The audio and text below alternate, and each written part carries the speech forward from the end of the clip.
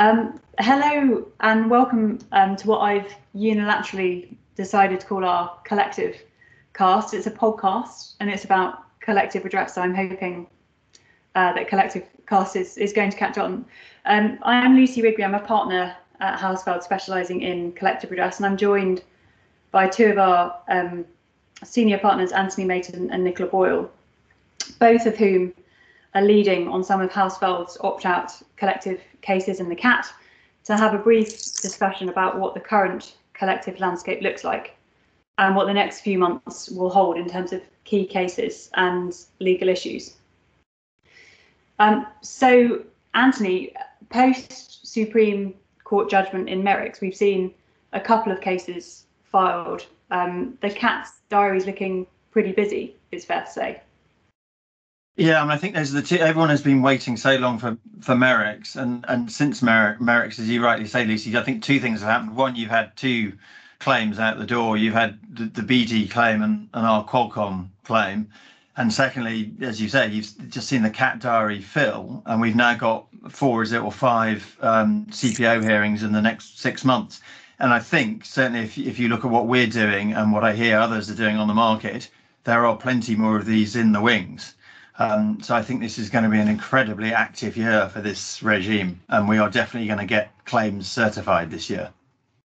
And I think, Anthony, what you'll see is now those finally being able to move quite quickly. So if you see the BT claim, I think the first hearing has gone in the diary within 2 months of that being issued. And we'll move past this delay that's come from Merrick's, which has had everything frozen for so long. Yeah, quite a pace. Yeah, and I think so. The first CPO hearing is going to be in the trains collective cases, which is next week. Anthony, do you want to say a little bit about those cases? Yeah, I was just going to say a little bit. Not sure how well trains is understood as a claim, so I was just going to try and explain it as someone who holds a Zone 2 travel card. So the way it works, if I hop on a train from, I think it's Charing Cross, it might be Victoria, down to Brighton. I mean, in theory, I've already paid for the journey to the end of Zone 2, so I should only pay for the ticket from the edge of Zone 2 down to Brighton. In fact, what happens, because it's virtually impossible for me to buy what's called a boundary zone ticket, I in fact pay twice for the journey. So I've already paid for my journey to the end of Zone 2, and then I buy a ticket that takes me from Victoria to Brighton. So it's an action on behalf of all of those consumers who had travel cards and the like on southeastern and southwestern trains and have double paid over a long period of time for their train tickets. And as you rightly say, the CPO hearing is in the CAT next week, set for 4 days. And the defendant's response to the CPO hearing has been to apply to have the claim struck out. And I think it was fairly inevitable when one read Merrick's that you could see 2 obvious defendant tactics. One was to apply for strikeout, because that brings the merits back into play. And the second is to play the opt-in card. And I think when we get on to talk a little bit about trucks and FX, we'll see that. But on this one, the defendant card that's being played is to apply to strike the claim out. Mm-hmm. And so that's the first, trains is the first CPO hearing. They're also the first standalone claims that the CAT's hearing. But hot on the heels of the trains CPO hearing, we then got the Merrick's CPO hearing, which is obviously the second time that Merrick's will be before the CAT. And I think in that one, I'm guessing all eyes are going to be on the interpretation of the test set by the Supreme Court.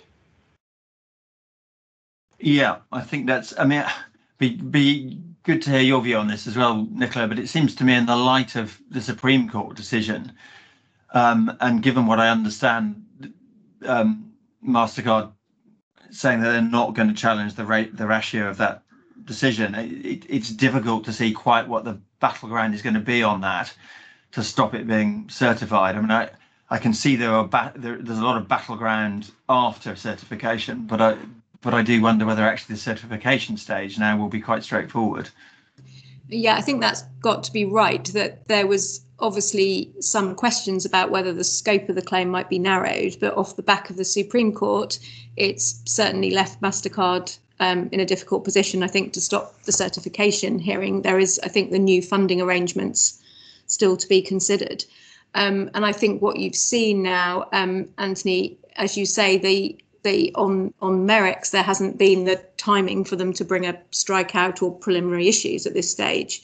But I think that they've signalled is their next step if it gets certified, to start to look at some of those issues that you're seeing already on trains.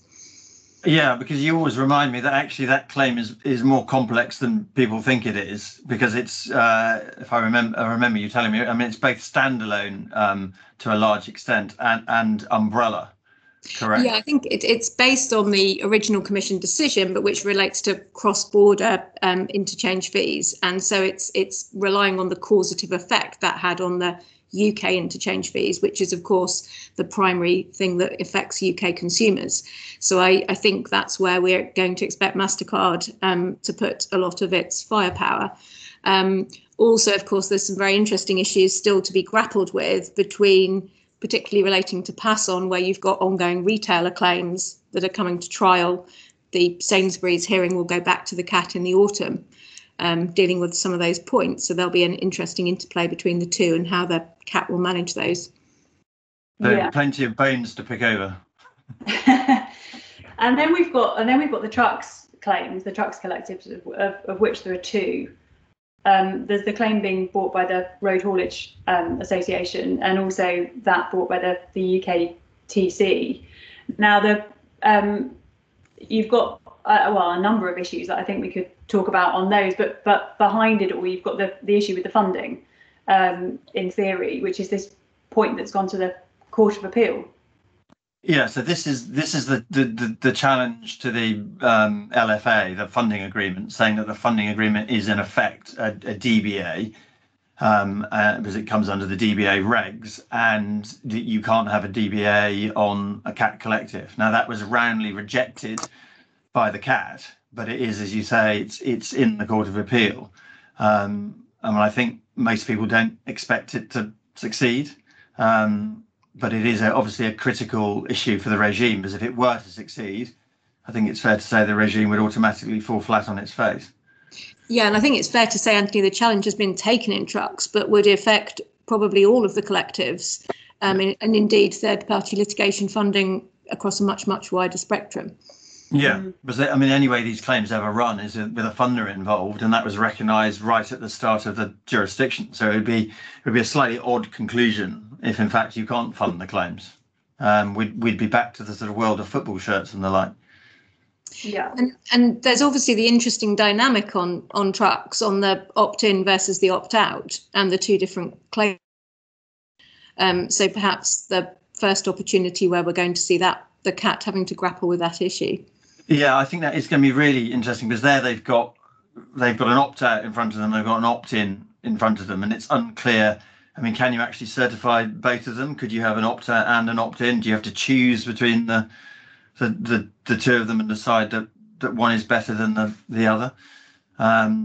It's difficult to know, but I think that's going to be very interesting. And of course, on trucks as well, you've also got classes of businesses. Yes. So that's slightly different, and that's an issue actually which comes up in FX as well.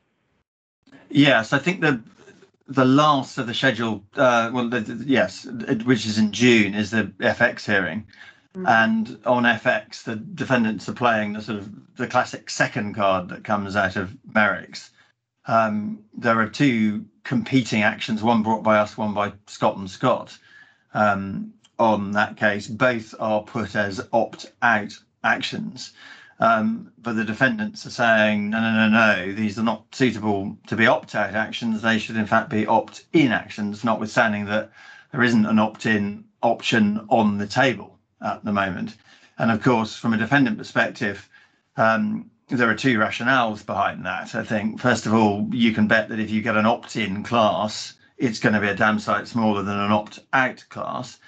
And the second is it allows you under the merits decision to bring the merits back into play, because it's one of the exceptions under the rule that allow you to say, well, we can talk about the merits of the case on an opt-in when we can't on an opt-out, which is quite slightly interesting on FX, because the claimants haven't tabled an opt-in, the defendants have tabled an opt-in that isn't available, and they're using that to talk about the merits of the case. And the merits of the case not changing between the opt-out and the opt-in claims. So it is a very it sits at odds with the merits sort of principles of what you're going to consider at certification. Yeah, and I think what FX will see therefore is a consideration of assuming the defendants can run these arguments, is what allows for an opt-out and what allows for an opt-in, and is it simply about the size of the businesses who are bringing claims? Because there's no doubt in FX that within the class there would be pension funds and investment funds and the like, but we would say that doesn't mean it's not suitable for an opt-out class. What one has to look at is what are the size of the claims and the practicality and difficulty of bringing them. When looking at the regime, the defendants obviously take a very different approach to that, but I think it will give us quite a bit of clarity around what sits in the opt-out bucket and what sits in the opt-in bucket, with the possibility for some appellate action on that, I suspect. And I think it's right, Anthony, isn't it? Because when you read the merits judgment, there's a sort of attachment to consumers versus businesses. Yeah. But that's not necessarily a sort of fair distinction if you're looking at what is the realities of whether these claims could be brought.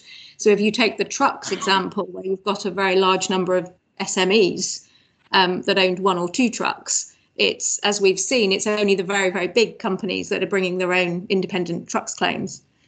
And so I think it's going to it's going to be not just are they a business and can they therefore bring their own claim, but looking at the reality of bringing a competition claim and what that involves, and the costs as to whether it would in fact be brought absent.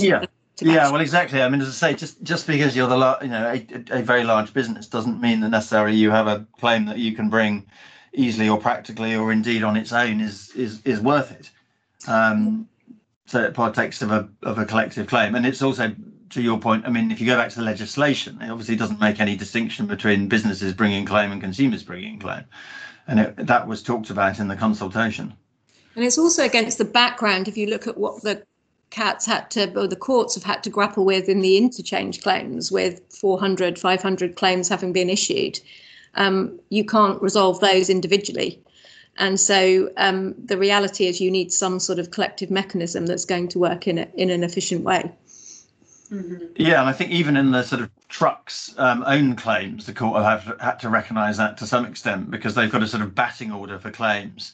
So some are front of the queue and some are behind. So there's an element of effectively group case management around those, which is good. Yeah. So there's a lot on the agenda, Lucy.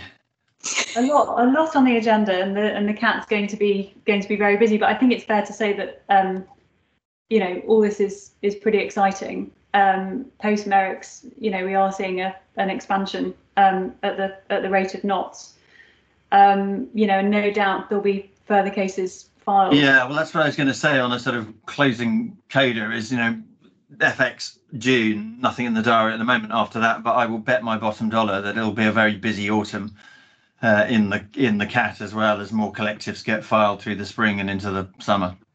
Yeah, no doubt. Well, maybe we can reconvene, have another discussion in a month or a couple of months' time, and we'll hopefully, was it collective cast? Yeah, but if it's not called that on the second of the series, then you'll know I've been over. Yeah, well, I look forward to picking over the bones of these decisions as they come down the track through the rest of the year. Fantastic. Thank you very much, both. Thanks. All right. Thanks, Lucy. Thanks, Nicola. Bye.